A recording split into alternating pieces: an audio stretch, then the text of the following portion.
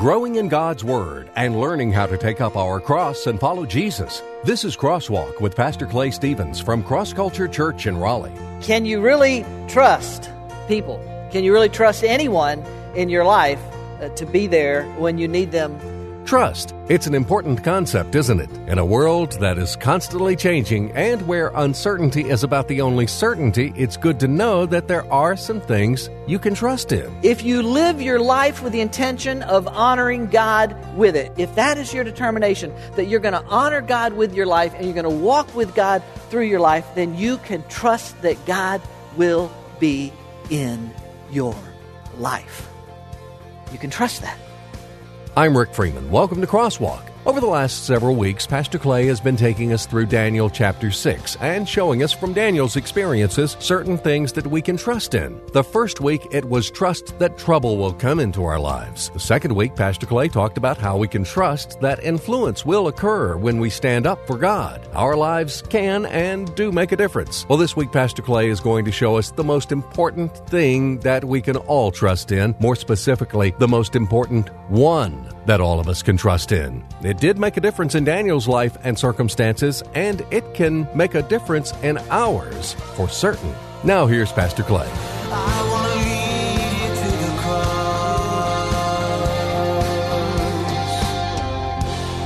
I won't ask you to raise your hands, but I've lived long enough, I've had enough experience in my own life and in other people's lives to probably surmise that a significant number of hands would go up if I were to ask you to raise your hands if you have ever put your trust in someone and that person let you down. I suspect a significant number of hands would go up.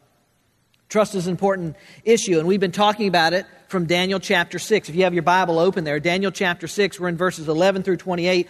I'm going to give you really briefly where we've been, and then we're going to spend the remainder of the time talking about where we're going, this latter part of this trust issue, if you will, that we're seeing in Daniel chapter 6, and this guy that had just an unshakable faith in the unbreakable promises of God. So far, we've looked at two different ideas about trust. The first one that we looked at several weeks ago was this: you can trust that trouble will come. And we looked at verses 11 through 13, and I'm going to read it to you, where it says, then these men, these guys that had it against Daniel, they didn't like Daniel, they were jealous of Daniel. Then these men came by agreement and found Daniel making petition and supplication before his God. And then they approached and spoke before the king about the king's injunction. Did you not sign an injunction that any man who makes a petition to any god or man besides you, O king, for 30 days is to be cast into the lion's den? And the king replied, the statement is true according to the law of the Medes and the Persians, which may not be revoked. Then they answered and spoke before the king. Daniel, who is one of the exiles from Judah, pays no attention to you, O king, or the injunction which you signed, but keeps making his petition 3 times a day.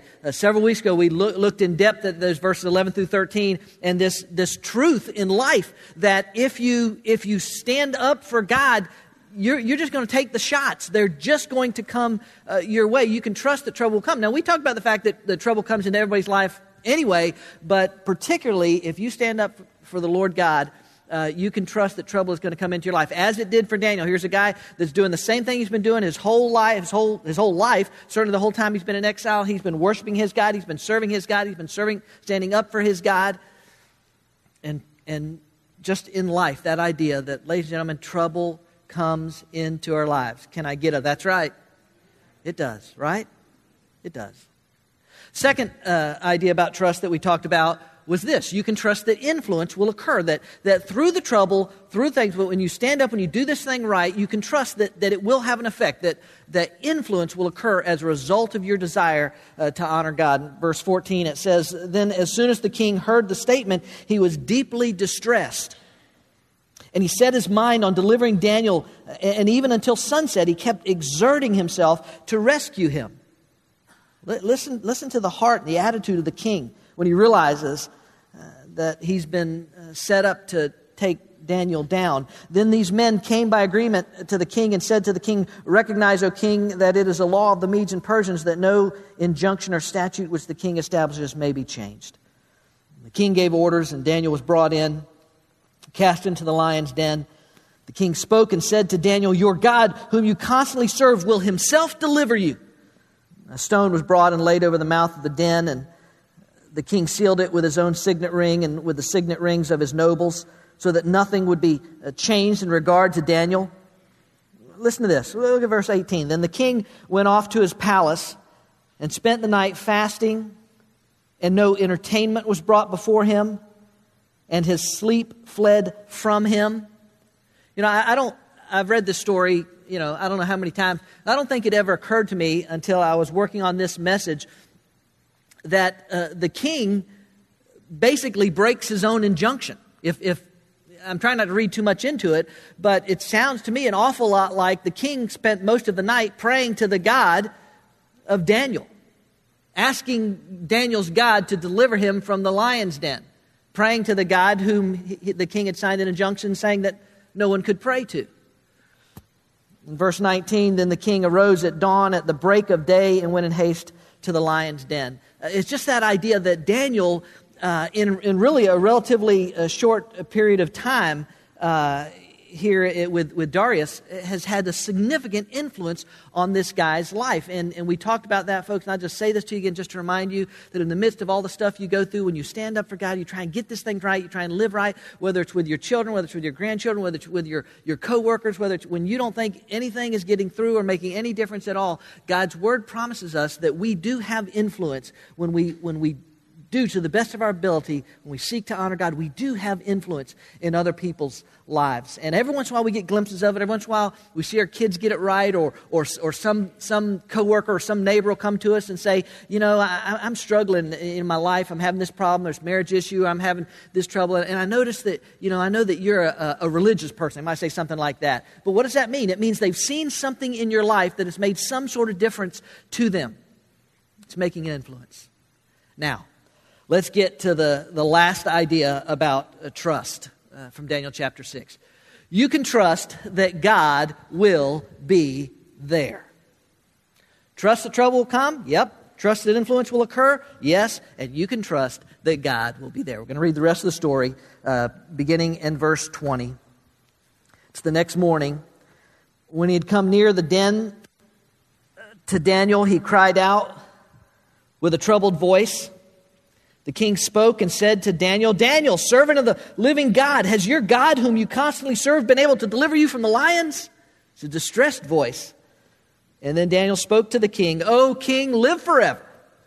My God sent his angel and shut the lions' mouths, and they have not harmed me, inasmuch as I was found innocent before him, and also toward you, O king. I have committed no crime."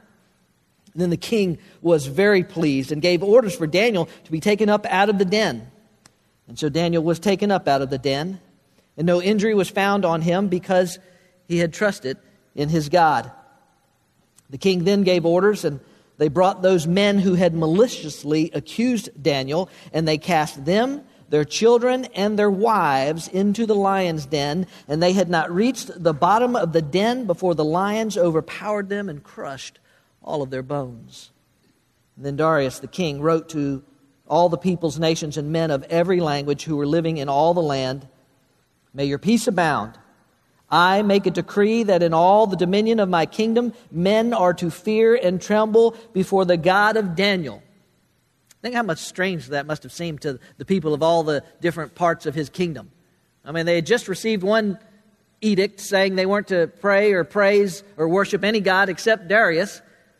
And then the next one shows up and says, you're to fear and worship and praise only Daniel's God. You look at Daniel's God. "For he is the living God and enduring forever, and his kingdom is one which will not be destroyed, and his dominion will be forever." Pretty theologically solid. He delivers and rescues and performs signs and wonders in heaven and on earth, who has also delivered Daniel from the power of the lions. And so this Daniel enjoyed success in the reign of Darius and in the reign of Cyrus the Persian. You can trust that God will be there. This is one of those times when I wish I could be like a fly on the wall. It's one of those times when I just wish I could know more about what went on inside that lion's den that night. Now, we know for certain what didn't go on. Nobody had supper in there that night. That's for sure. But what, what was it like in there? Were the lions sitting around thinking, I know I ought to be wanting to eat this guy, but I just can't seem to do it? Did God give them an upset stomach and so they had no appetite? Well, what was the deal? Now, Daniel tells us that an angel was there with him and the angel shut the lion's mouth. But did he literally hold their mouths shut the whole night? Or was it just his awesome presence that made them fear and cower and go over to the other side of the den to hang out? I mean, I would love to know, what was it like inside that den that night? And while we may never have the answers to all of those questions, this we can know and this we do know. God was with Daniel in that den that night. God was in the midst of that circumstance. Ladies and gentlemen, the next statement I'm going to make is very important. Not that the others aren't, but this is very important. And so if you've not been listening to me up to this point, I want you to listen to me very carefully, because this next statement is the statement that I have in one way or another, in one form or fashion, one different words or whatever, is the same statement that I've been trying to make in all the years that I've been in ministry. And it is this statement, it is this truth. If you live your life with the intention of honoring God with it and walking with God through it, you can trust that God will be in it. Some of y'all are probably tweeting that right now. That's good. Go for it. I'm going to repeat that for those of you that just kind of maybe just looked up in the nick of time. If you live your life with the intention of honoring God with it. In other words, if the pursuit of your life, if the passion of your life, if the driving ambition of your life is to honor God with your life, with whatever your life is, okay? With whatever your life is, for however many days your life is. And is there anybody in here that knows exactly how many days you're going to have? No, not a person in this room. With however many days you have, with whatever circumstances you have, good job, bad job, no job, good marriage, bad marriage, no marriage, good health, bad health, lots of money, barely enough to squeak by, whatever life brings at you, if you in that life, in that circumstance, make it your determination, I am going to honor God with this life, no matter what, no matter what, however I'm going to do it, I don't know what it's going to look like, how it's going to take shape, but my driving ambition is to honor God with my life. If you make that determination, and with it, you are walking with God through it. Y'all understand what I mean by that? To walk with God in your life, to walk with God through your life. In other words, to be so closely connected to God, to have this vibrant, passionate, intimate, constant relationship with God. Not just this, oh yeah, I've accepted Jesus and I get to go to heaven someday and I need to show up at church on Sunday kind of thing. I'm talking about where you're walking with God through the stuff of life, that there's this fellowship, there's this union, there's this communication, there's this thing going on in your life with God. And in some sense, those two things are just two sides of the same coin. But if that is your determination, that you're going to honor God with your life and you're going to walk with God through your life, then you can trust that God will be in your life. You can trust that. You can trust that. Now, at this point, I need to say something else that's important. You listening? Everybody with me? Okay, got this one up on the screen too. The fact that we say that you can always trust that God will be there doesn't necessarily mean that you will always be delivered from the situation. I'll repeat that one. Now, listen, you know that if you're a follower of God, if you've given your life to Him, if you're doing stuff, then there is an ultimate delivery day coming, right? Everybody knows that. There's a day when the King of Kings is coming back. There's a day when He can take us to glory. That's an absolute reality that I believe in my life. So in that sense, I know that there's a delivery day coming. But what I'm saying is that just because I say, well, God is God's present, God is here, and God's going to be in it, that doesn't necessarily mean that I'm automatically going to be delivered from the situation, the life, the whatever it is that I'm in. It doesn't mean necessarily automatically that He's going to do it. He may. He may. But He may, in His perfect, absolute knowledge, He may determine that leaving you in a situation has a greater purpose than automatically delivering us from the situation. Do you understand what I'm saying? Y'all with me? Now, you're scattered all over the place today, but do your heads, act like you know what I'm saying? Do you understand what I'm saying? It doesn't automatically mean. In other words, we look at stories like Noah and his family being delivered from the flood through the ark. We look at stories like the Israelites being delivered through the Red Sea, walking through on dry land and being delivered from the Egyptians and from their oppression. We look at stories like David being delivered from Goliath. We look at stories like Peter being delivered from prison, or Paul and Silas being delivered from prison. We look at those stories and we say, praise God, he was with them through that circumstance and miraculously delivered them. And certainly God was with them in those circumstances. And certainly He did miraculously deliver them. And certainly He does deserve praise for what He did in the situation. But can I just remind you that a few years later, Paul was arrested again. And this time he was beheaded. Could Paul not trust in God that time? Peter was rearrested. And most historians agree that he was put to death by crucifixion, by being crucified upside down. Did God bail on Peter at that time? Do you say, I don't care about Peter this time? Was that it? Look at this passage in the New Testament in the book of Hebrews. Hebrews chapter 11. The writer says, and what more shall I say?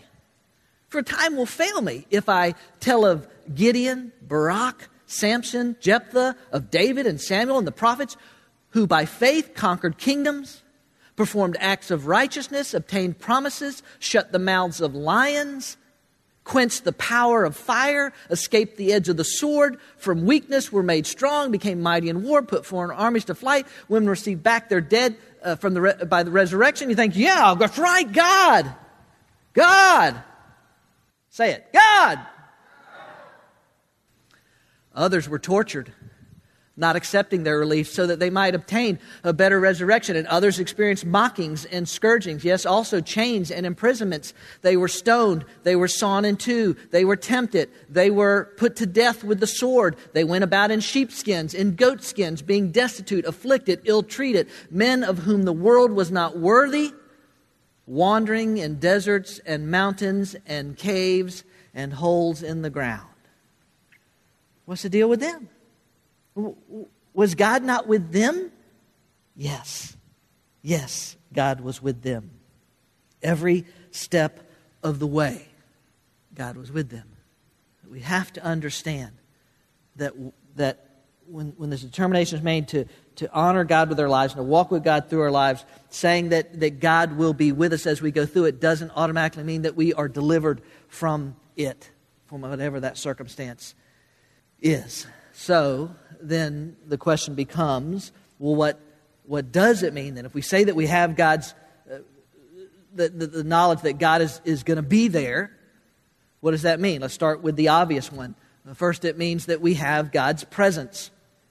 When we're in the middle of it, we have God's presence.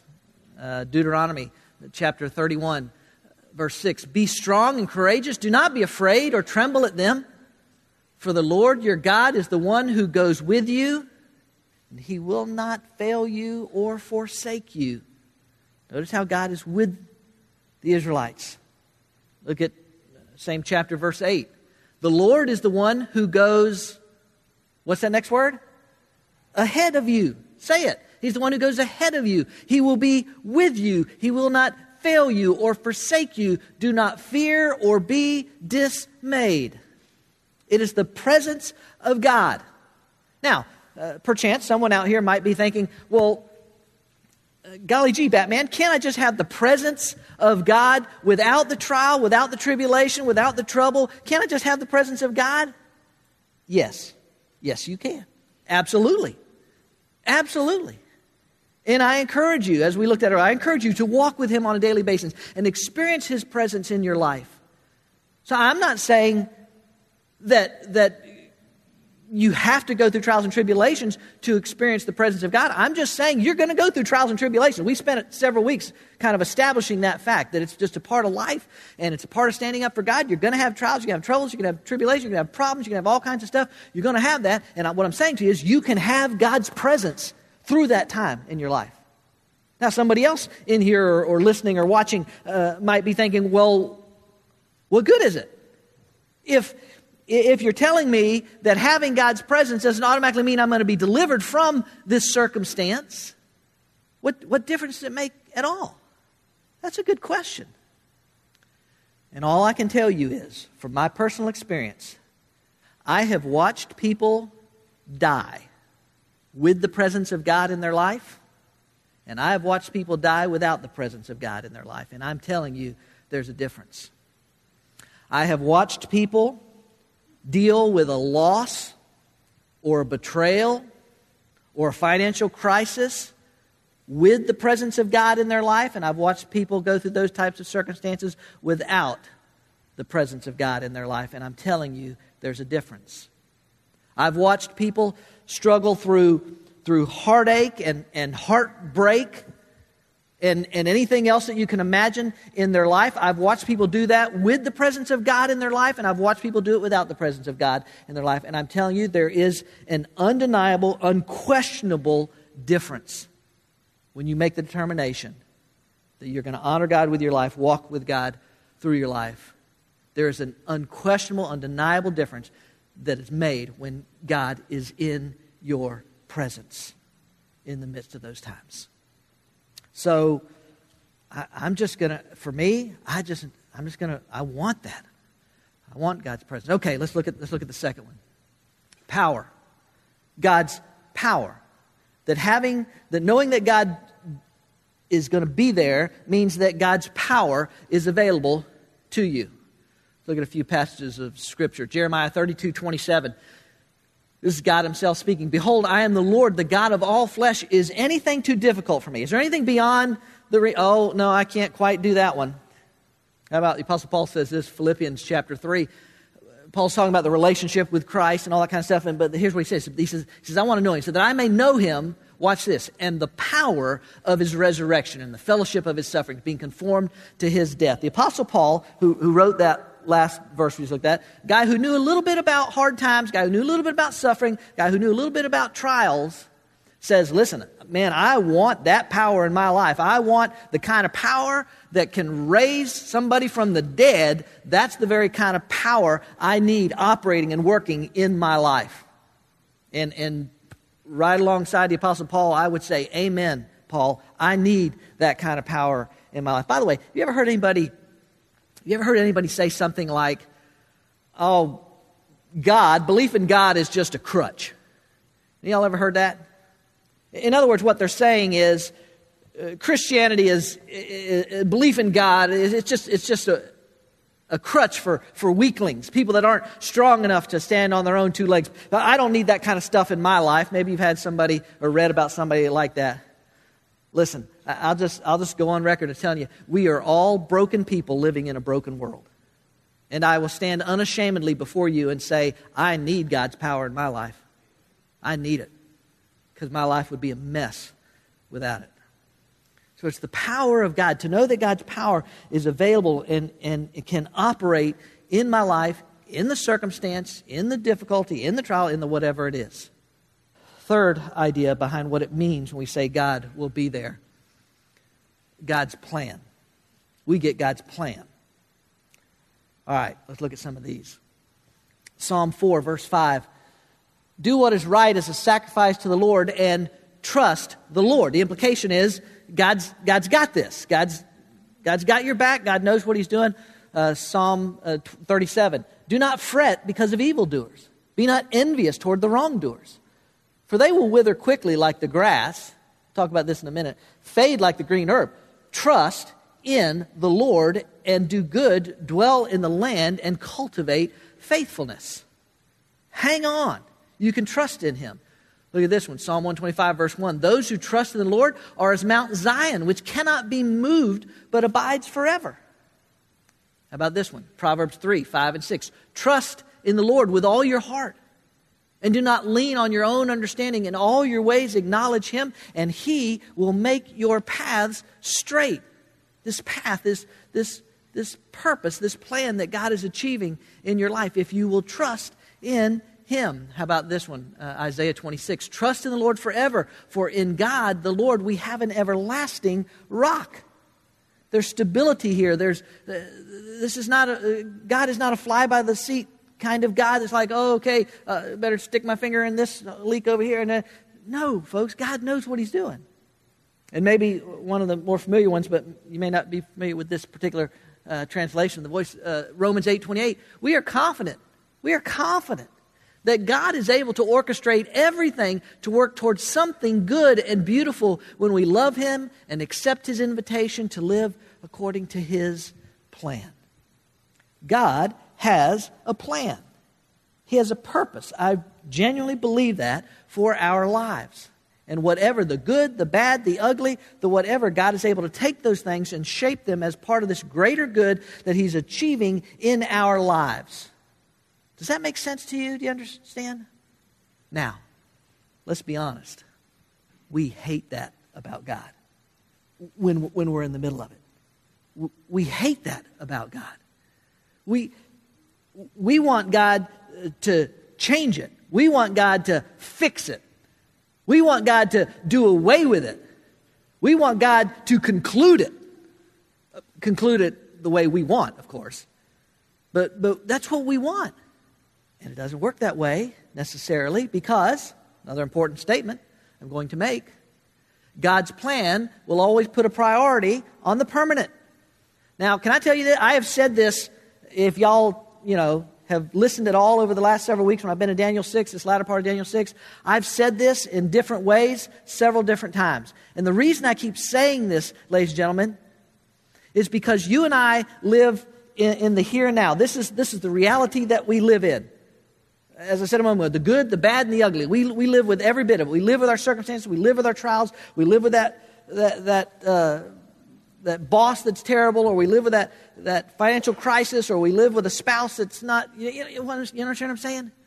We live in that, and we get so consumed by that, so wrapped up in that. And God's reason for putting priority on the permanent is quite practical. It's because all of this is going away. It's all temporary in this life. So you understand what I'm saying? The material, the lack of stuff, the broken down car, the ill relationship, it's all temporary. And so it really makes a lot of sense that God would put a priority on the permanent, on the eternal, because that's the only thing that really is going to last. And so God will take the bad, the ugly, the good. He'll take all of it when we're living to honor Him and walking with Him. He'll take that stuff and He'll shape it for what is a better, a more eternal, ultimately a more eternal good from it. So God will always put a priority on the permanent. And we would whole lot, as I said, rather that God would fix it. God's plan is being orchestrated and worked out, and it doesn't matter if I even understand what in the world is going on. If I simply trust. See, that's what faith is. It's trusting that I'm walking as best I know how in obedience to Christ, and I can live in the fulfillment that God's plans and purposes are being worked out. I was telling somebody not long ago that I was counseling with about a bad job situation. I was talking to them about that one of the things you have to begin to do is just to recognize that you don't work for that XYZ company. That's what I used to have to do before I went into vocational ministry when I worked for the post office, and some days were just brutal, and I would just have to say, I don't work for the United States Postal Service. They are simply the means through which God is is providing the resources that I need to support my family. I work for the Lord God. And it totally changed my perspective about going to work. And I suddenly didn't see the lazy worker that's making as much money as I am and doing a quarter of the work. I didn't see him the same. I saw him as a lost guy in need of a Savior. And the boss that was trying to move up the ladder and by showing what a great boss he was and act. You understand what I'm saying? It totally changed the perspective when I began to recognize God's plan is bigger than all of this. Okay, all right. Climb down off that soapbox. Let me give you one more that maybe you hadn't thought about up to this point. Punishment. Knowing that God is there. Listen, right? And rightfully so, but none of us like the idea. All of us probably, when I read that part about those children and the wives being thrown into the lion's den, we all kind of bristled at that, didn't we? None of us like the idea that those guys' wives and those children were thrown into the lion's den. But listen, I want you to understand this. As I understand God, as I understand how He functions, that was those men's doing and the king's doing, not God's. It was pretty much SOP in those days, pretty much standard operating procedures in those days for a ruler or a king. If he put somebody to death, it was pretty much standard operating procedure that he was going to put the whole family to death. That way, he could ensure that none of the children or grandchildren, nobody was going to come back on him and try and get revenge, 5 years later or 10 years later or whatever else. So they would just wipe them all out, and that would kind of ensure the deal for them. Think of the irony of this situation. These men fully intended. They'd already said, we're never going to find anything wrong with Daniel. We're never going to find he doesn't do anything against the king. He doesn't do anything. We're never going to find anything against him. We're going to have to catch him on something, this worship of his God. They'd already conceded the fact that Daniel was completely innocent. Think of the irony. These men intended to shed innocent blood.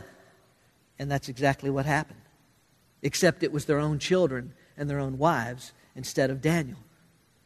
But the truth is, in the end, these enemies of Daniel got exactly what they deserved.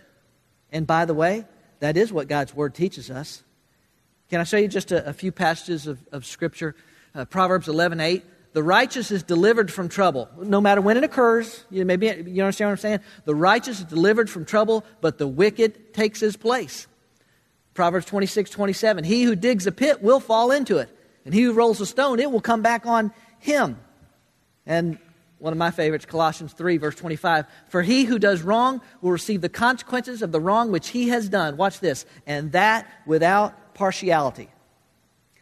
There are people in your life, in your past, or coming into your future that have or will do you wrong.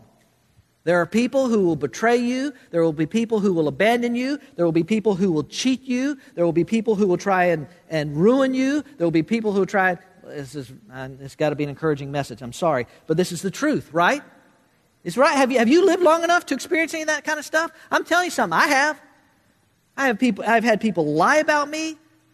I've had people. It's unbelievable. Maybe I'm just probably not as spiritual as y'all. I'm probably just not as spiritual as y'all, but I'm telling you something. It is a source of comfort to me to know that God is a God of absolute righteous justice. And that God will balance the scales someday. And that I don't have to worry about getting even or even necessarily winning the argument or letting somebody know. No, God is perfectly capable of balancing the scales. And because He is a perfectly righteous judge, He will deal accordingly with each and every person as He knows is absolutely correct in each and every situation. This is the God, ladies and gentlemen, that you can trust in. Will trouble come in your life? Absolutely. You know that it will. Doesn't mean that you can't be an influence. Matter of fact, it is in that trouble that you're probably going to be a greater influence than you would have been without the trouble. But you can have God's presence in your life. God will be there. Oh, by the way, let me just throw this in. It's kind of going back to the walking with Him idea.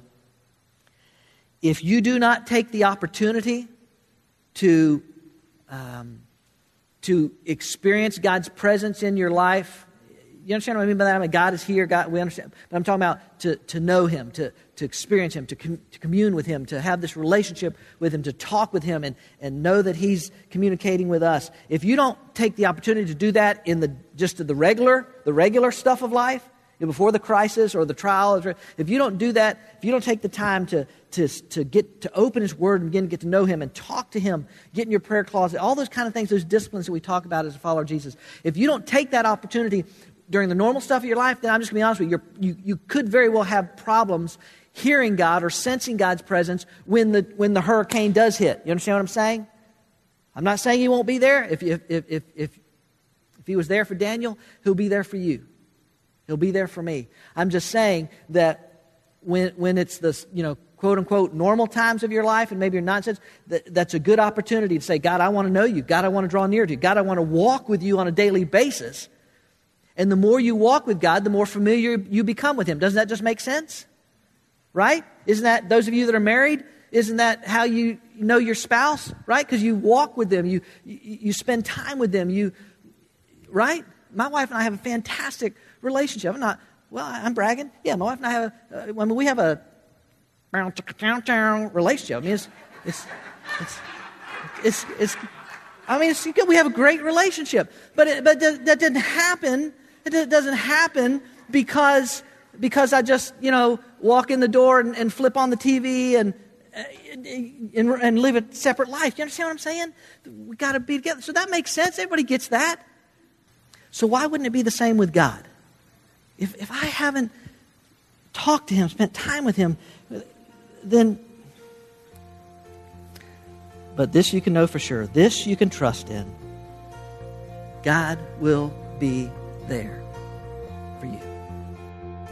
Thanks, Pastor, for today's timely reminder that we can always trust in God's presence. As Pastor Clay explained, that doesn't necessarily mean that we will be delivered from every situation or trial, but it does mean that God is present with us. And that does make all the difference in the world. Of course, having God's presence begins with having a relationship with God. Do you have a relationship with God? As we heard Pastor Clay say several times over the last several weeks, we're all going to have times of trouble. So knowing Him and knowing that God will be with us is the most important thing that we can know. We're glad you spent some time with us for this week's Crosswalk. Each week, Pastor Clay opens the Bible and brings out its exciting and practical truths to apply to our everyday lives. Cross Culture Church is a new church in North Raleigh. But instead of religion, we're about relationships. And instead of rituals, we practice realness. We meet Sunday mornings at 10:30 at the Leesville Road High School, a mile and a half south of I-540 Exit 7.